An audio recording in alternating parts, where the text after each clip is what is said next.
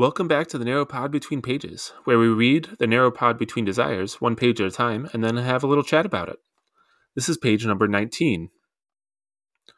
Moment. He pulled out a small dark bundle that fit in the palm of his hand.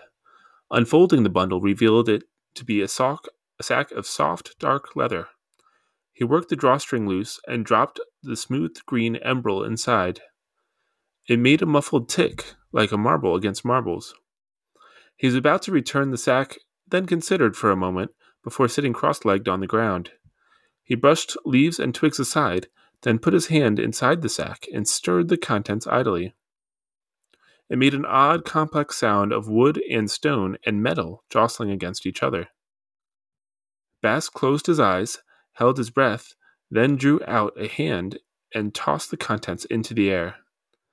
Opening his eyes, Bass watched 4 emeralds tumble down.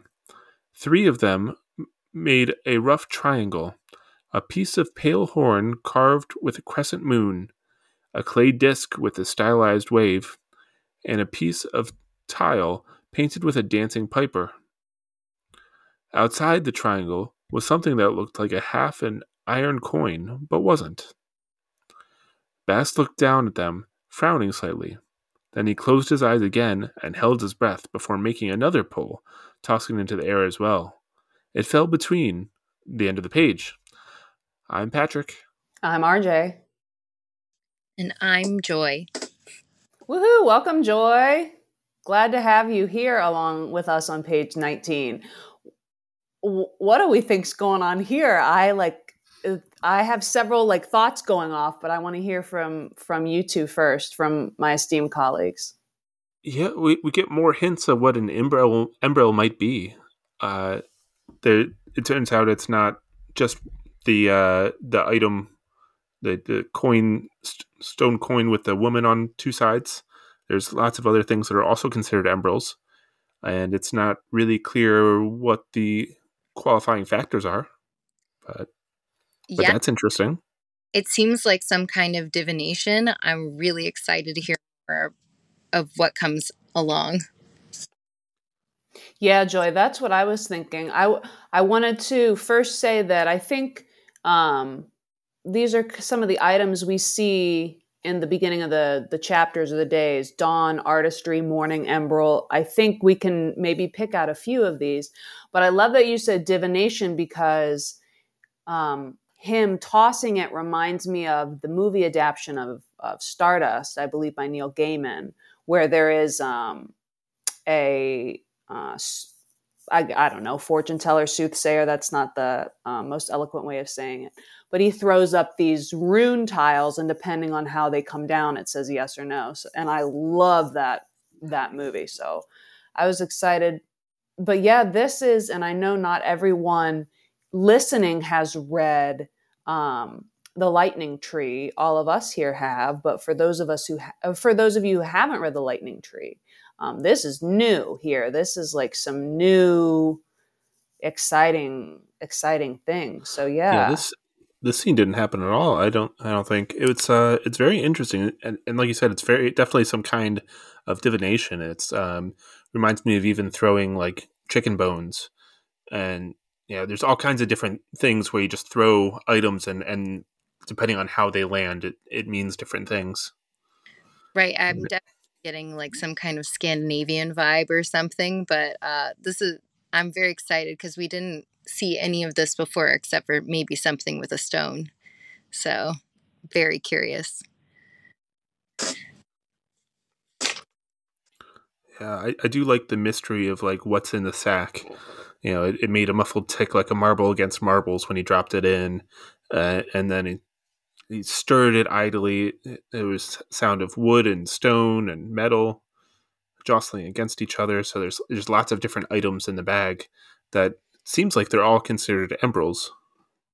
Right. And yeah, and I like we just get such different textures in here: the horn, the clay, and the tile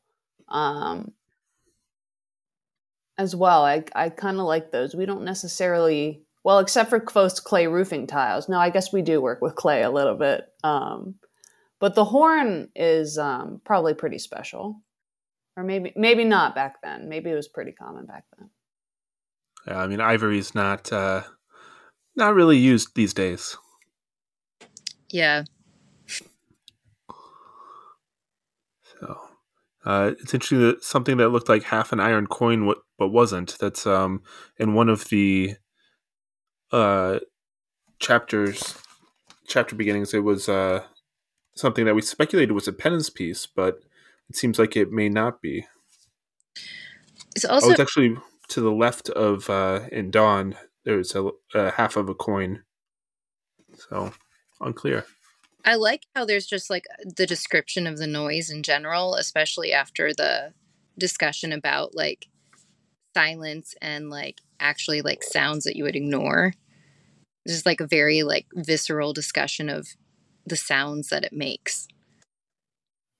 It is, and yeah, it's good. It's very active and tactile. The page before kind of is too, because we're talking about, Bass strolling along, eating raspberries, finding the stick. And then, yeah, so this is, okay, so in the page before, he put Selim tincture against a branch, and then, yeah, so he's been keeping this bundle. Yeah, we'll have to definitely be keeping an eye on these embrols. What else we got on this page? We see I think anything? I'm good to go if you are. Joy, anything? I think that's everything from me. Okay. We could do a little housekeeping since we're, it's not a super long page. Yeah, If you please want, keep the house. keep the house. Yeah, If keep you want to it. send us a letter, you can do that at narrowpodbetweenpages@gmail.com. If you want to support the pod, you can go to patreon.com/page of the wind. Or if you don't want to subscribe, just want to do a one time, you can go to ko-fi.com/page of the wind and throw a little money towards the trio. Yes, they need to keep the gruel for the interns hot, and to do that, you need to have the right amount of wood for the fire, and so Jeremy can keep casting his pots, so we can keep cracking them. It's important that you crack them the right amount. You don't want to crack them too much. And you have to crack them the right way. Yeah, and if they're not cracked at all, then it's no fun.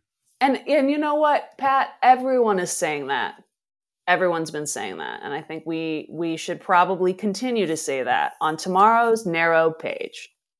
Page.